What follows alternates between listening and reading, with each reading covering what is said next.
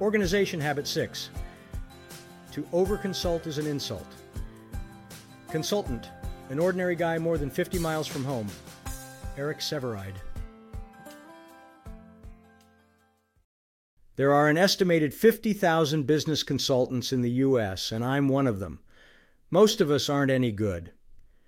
Business consultants charge a fee to try to do for others what most of them can't do for themselves. It has been said they are clever people who borrow your watch to give you the time, then charge you for the information. Highly entrepreneurial folks.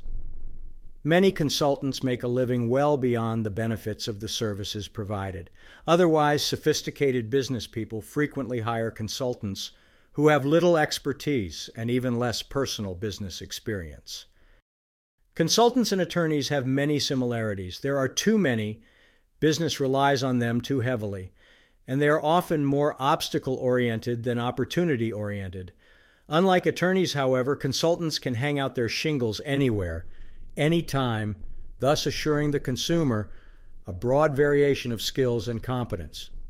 I've seen many who don't have a clue about what they're doing. If you have genuine need for a good consultant, be particular. Here are some suggestions.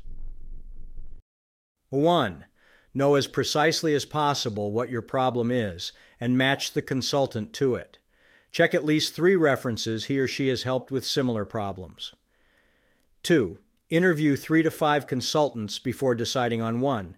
You may wish to include a CPA firm with a consulting division if they are experienced in your area of need. 3. After making your selection, require a written agreement describing the scope of the project, timing and amount of compensation, type of written report to be issued, and completion date.